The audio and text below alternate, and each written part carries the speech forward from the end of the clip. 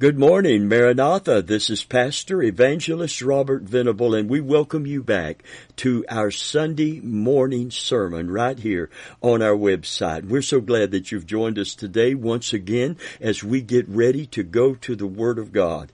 I'm going to do something different this morning than I normally do. I don't know if I've ever done this before. There may have been an occasion where we have, but this I feel strongly impressed to bring this teaching that we began in our Wednesday Bible study, Let's Talk About Jesus, and continue it right here on Sunday morning, because the message today and the topic is the same: defeating the giant of despair.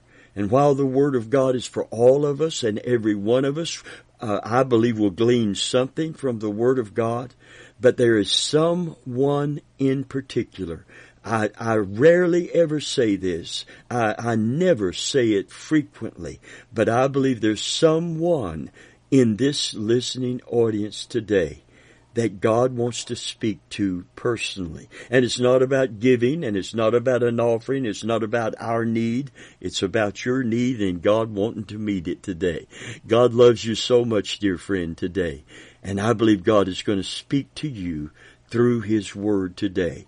Amen. Because you are in danger of, you're already in discouragement and you're in danger of despair. And you are not the first person to find yourself in that condition.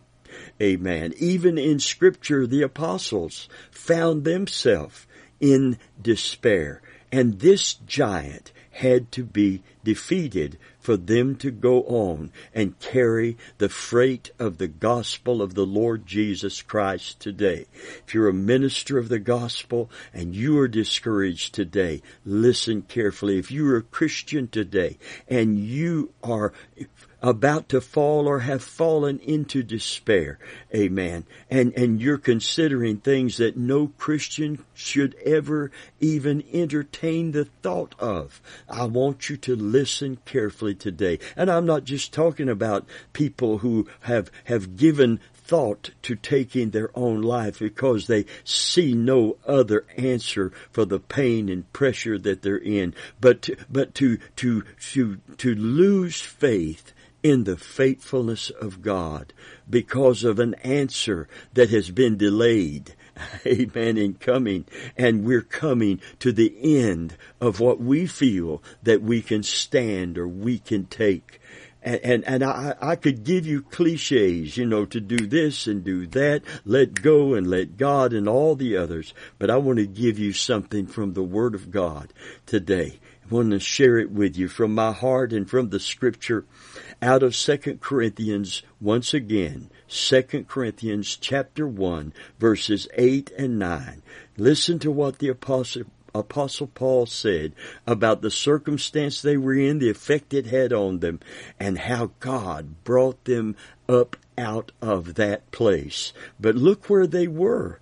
To think that someone had had the experiences he had had in the Lord and yet found himself in this place with the other apostles. In verse 8 and 9 it said, "And we would not, brethren, have you to be ignorant of our trouble which came to us in Asia, how we were pressed beyond measure, out of measure, above strength, insomuch that we despaired even of life." Now, there are translations and expository preaching and teachings that say they felt they would be killed. Surely they would be killed, and that would be the end of their vision for ministry and going forward. I do not agree with that. Although the threat on their life was constant throughout all of their ministries, and there came a time when Paul was indeed martyred, but this was not the time nor the place. And when the time came, he didn't feel pressed beyond measure. He didn't feel he just didn't want to live anymore. He was fully ready to lay down his life for the gospel. I've fought a good fight. I've kept the faith. Amen. I finished my course. I wasn't stopped short, and I didn't stop running. Amen. I went all the way. Amen. I'm ready to be offered up, referring to the drink offering in the Old Testament that was poured out till the last drop. Praise God. Oh, friend of mine, this is about despair. They despaired of life. And it takes its toll on us. But verse 9 says, we had the sentence of death in ourselves, that we should not trust in ourselves, but in God who raises the dead. I really like one translation. It says we were forced to trust God totally. Amen. I'll tell you, whatever drives us into the arms of God to experience His grace and to obtain His mercy, glory to God. Whatever that is, the devil has overplayed his hand, because all he's done with the pressure is push us into the presence of God deeper than we would have ever went, unless that pressure had been brought to bear and become that intense. And Paul actually came to the place where he said, I'm dead, but I'm alive. Amen. That sentence of death is in us, but we learned something, how to live in and experience resurrection power and life, because he said, it's really not me that lives. I was dead, but I'm alive. But it's not really me that lives, but Christ that lives in me. Glory be to God. Amen. Despair is stalking the world today. It is a sign of the end times. Perilous times means dangerous, and it also connotates the reducing of the strength.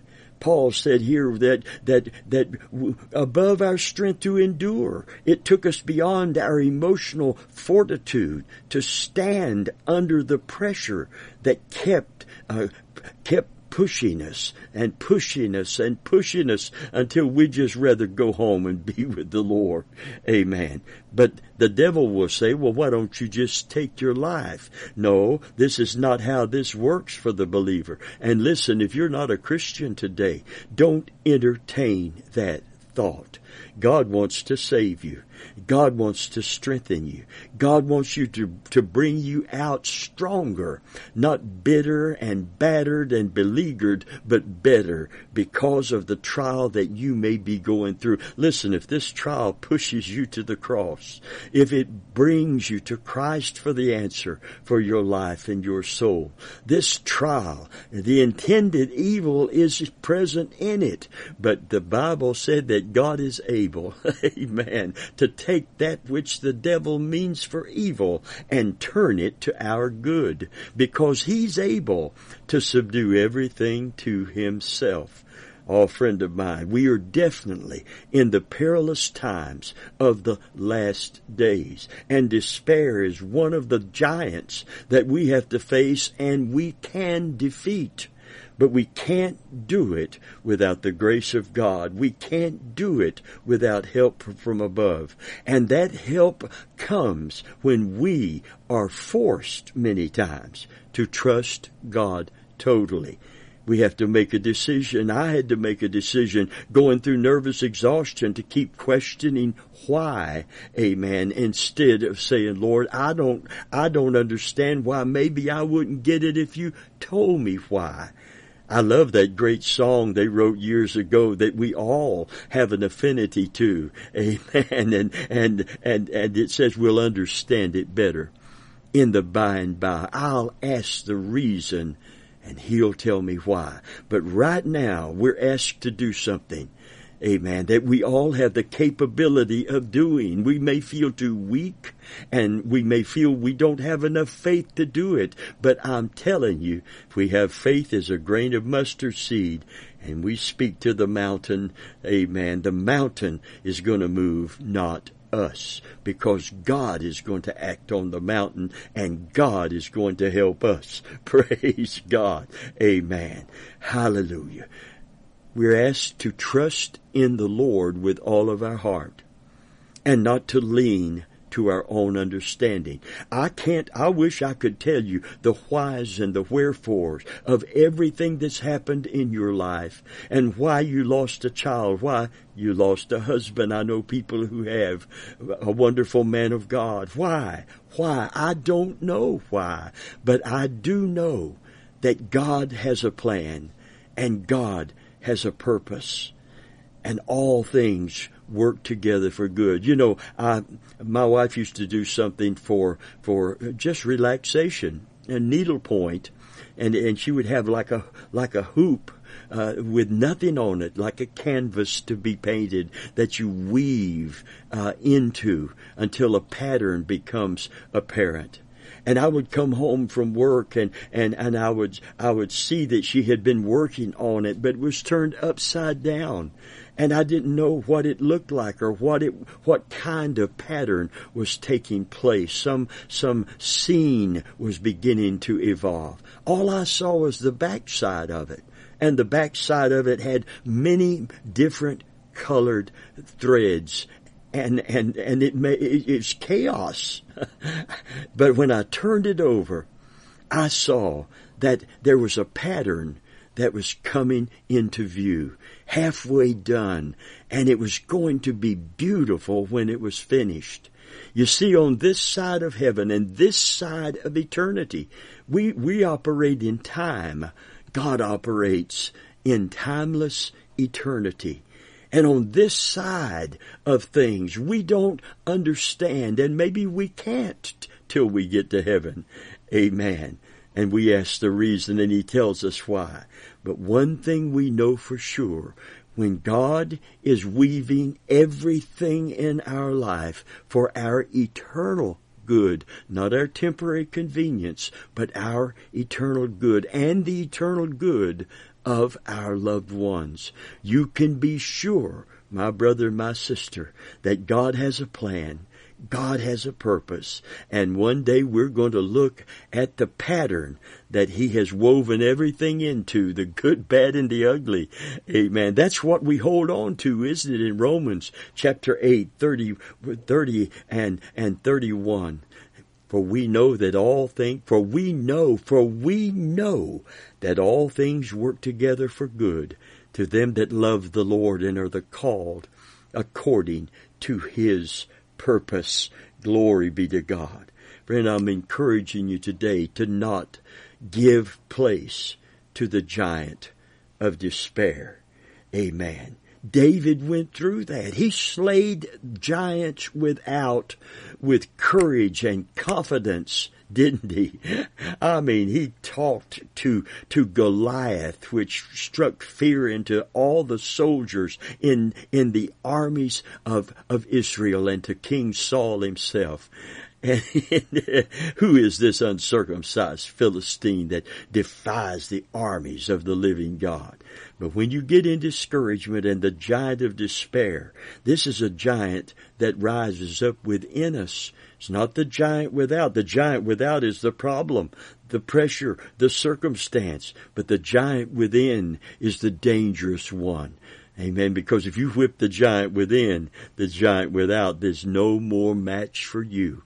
Praise God. It said David actually ran toward the giant when the giant said, I asked for a warrior and you send me a boy and I'll waste him. And David said, no, that's not how it's going down. I'm going to destroy you today because you're coming at me with sword and spear and shield, but I come against you in the name of the Lord God of Israel. And you know how the giant without fell. And I'm going to tell you today, the giant within is going to fall too. Amen. To coin a phrase that's a title of a song, a pop song in our culture not too many months ago, another one is going to bite the dust. But this one is going to be the giant of discouragement and the giant of despair within you and within me when it arises. I've been in despair before. It's an awful place to be. I believe David described it when he spoke of being delivered from the horrible pit. I believe David described that, what was happening in him, amen, when he was running from his son Absalom and his countrymen that had turned on him and joined with his son in a conspiracy, a coup, if you please, to kill David and take the kingdom for themselves. And in the wilderness, he had to fight that giant within. He said things about the pressures and the problems that he had, and he had to face and go through and not be delivered from. Soul, why art thou disquieted within me? Hope in God, for he shall yet be the health of thy countenance. He said things like God is our refuge and strength, a very present or ever-present help in the time of trouble. Therefore we will not fear, though the mountains be removed and cast into the midst of the sea. God is our refuge and strength, a very present, ever-present help in the time of trouble. But he was in places in his life when he said, I can't take it anymore. Oh, that I had the wings of a dove.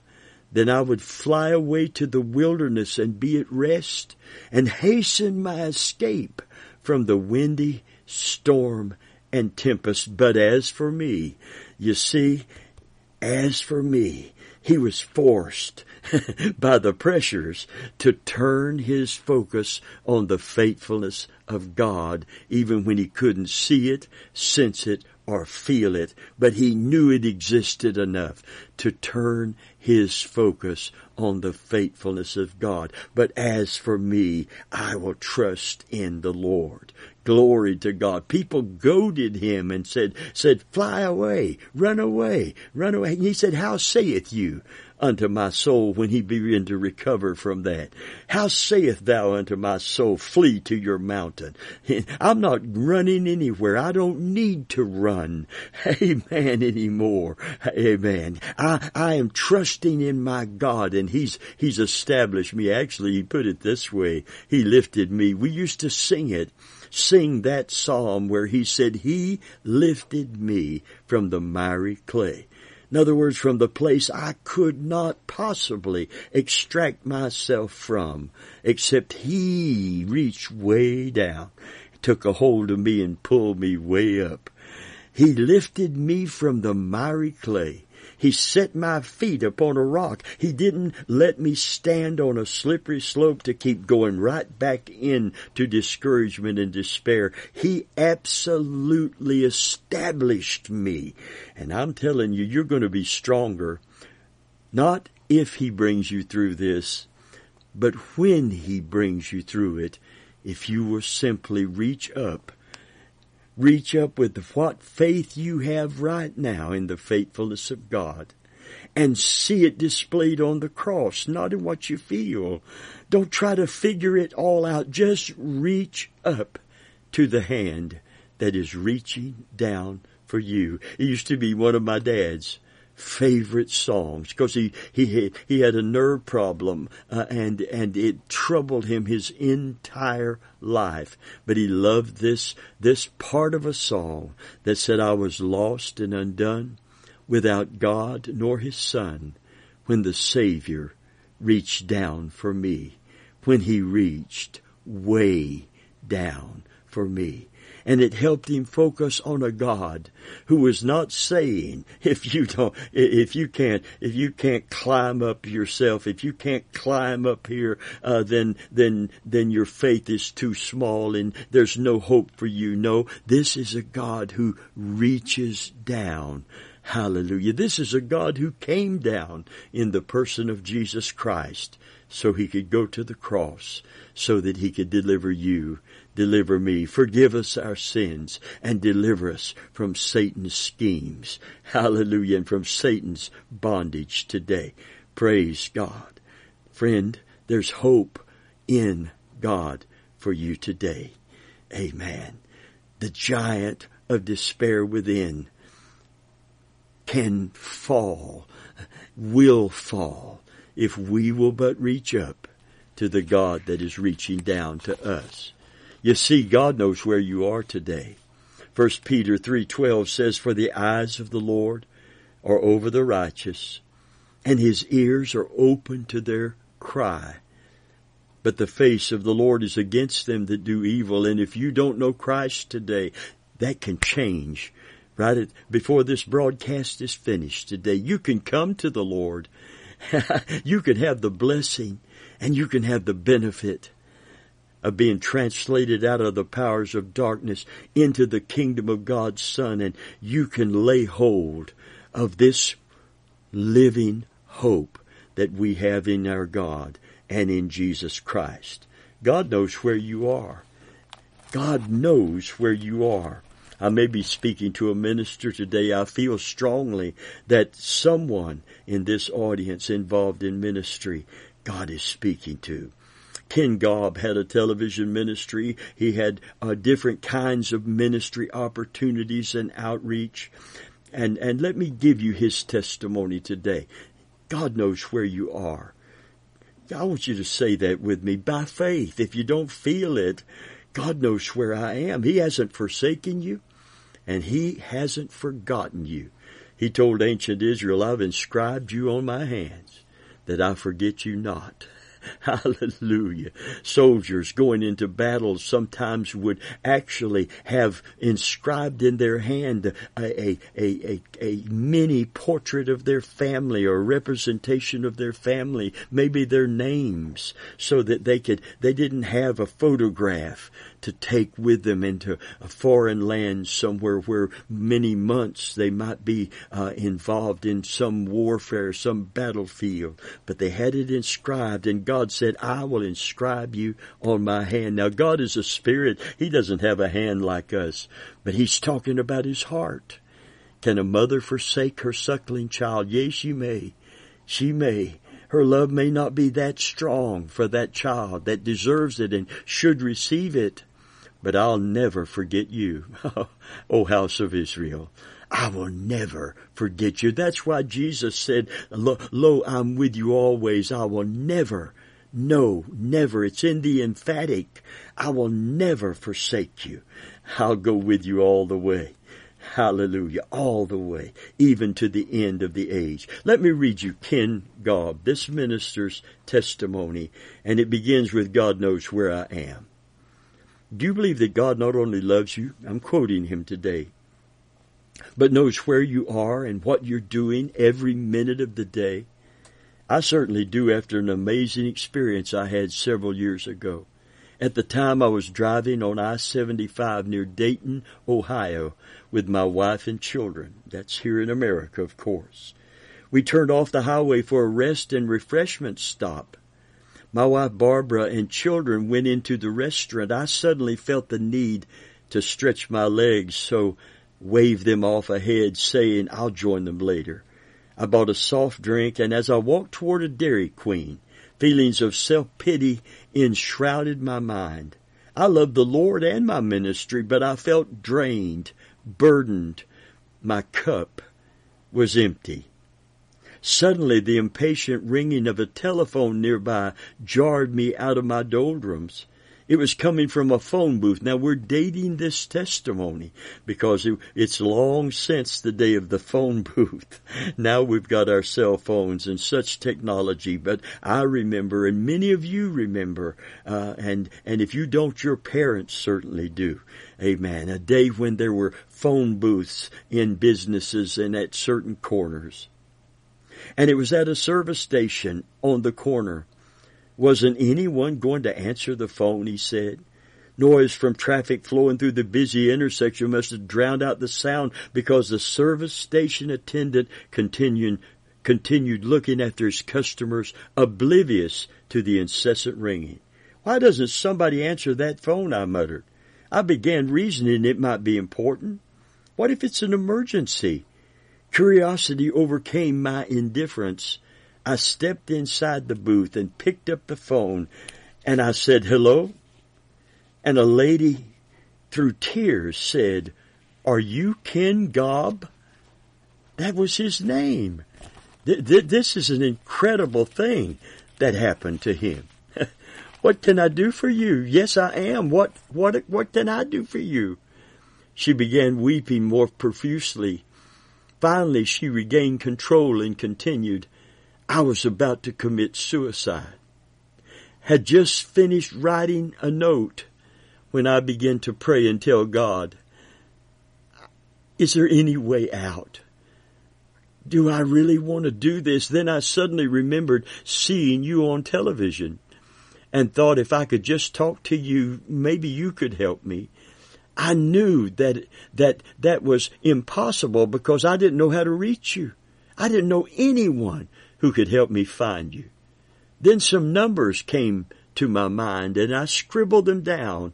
At this point, she began weeping again, and I prayed silently for wisdom to help her. She continued, I looked at the numbers and thought, wouldn't it be wonderful if I had a miracle from God and He had given me Ken's phone number?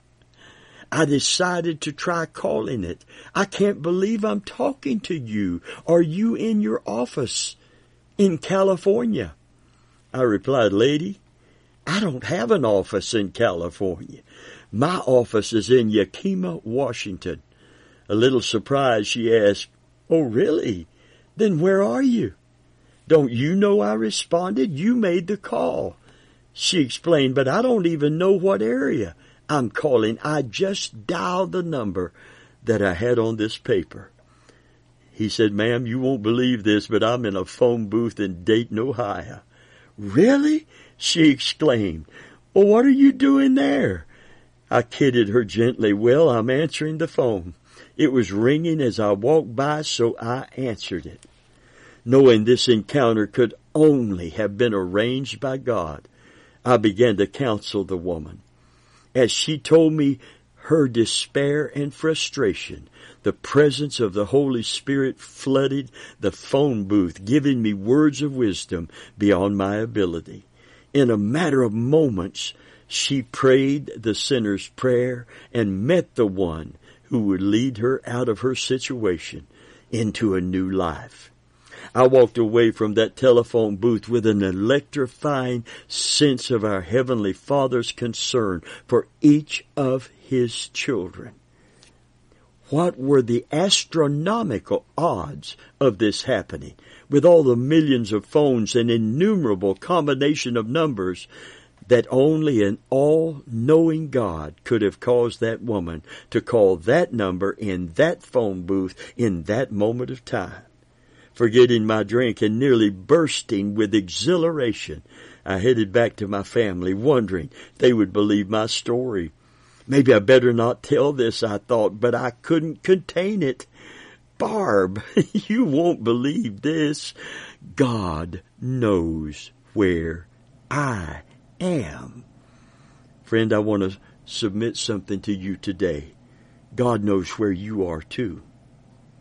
God knows where you are. He knows who you are, and He knows where you are, and He knows why you are where you are. Maybe sin has put you there. Maybe self has put you there. And maybe just living in a fallen world has put you there. But I want you to know God knows where you are. Place yourself in His hands. Concentrate on knowing His will for your life, and that He will never forsake you. Never leave you. It may feel like it, but that isn't the truth at all. The truth is God loves you enough that He would give His only begotten Son for you. God loves you that much. He cares when you hurt. He feels it. He feels it. It's an amazing thing that God offers us more than sympathy. He offers us empathy.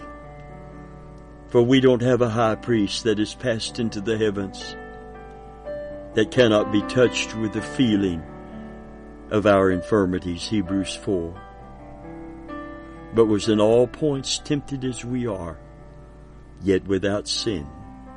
Therefore let us come boldly to the throne of grace to obtain mercy, grace to help in the time of any need. Run to God today. Trust God today. Look up today, because God is reaching way down for you. If you're a Christian today and you're even ashamed that you could even find yourself in this place, God knows where you are. And God knows how to help you out of that place. Don't despair. Don't give up on God, because God will never, never give up on you. And if you don't know Christ today, you're without God and therefore without hope in this present world. Run to Jesus. Don't run from Him. He's reaching way down. And it's not just a mighty hand that can reach far enough and pull you out strong enough, but it's a nail-scarred hand. He loves you enough to do it, and He'll do it today. Don't give up. Look up. In Jesus' name.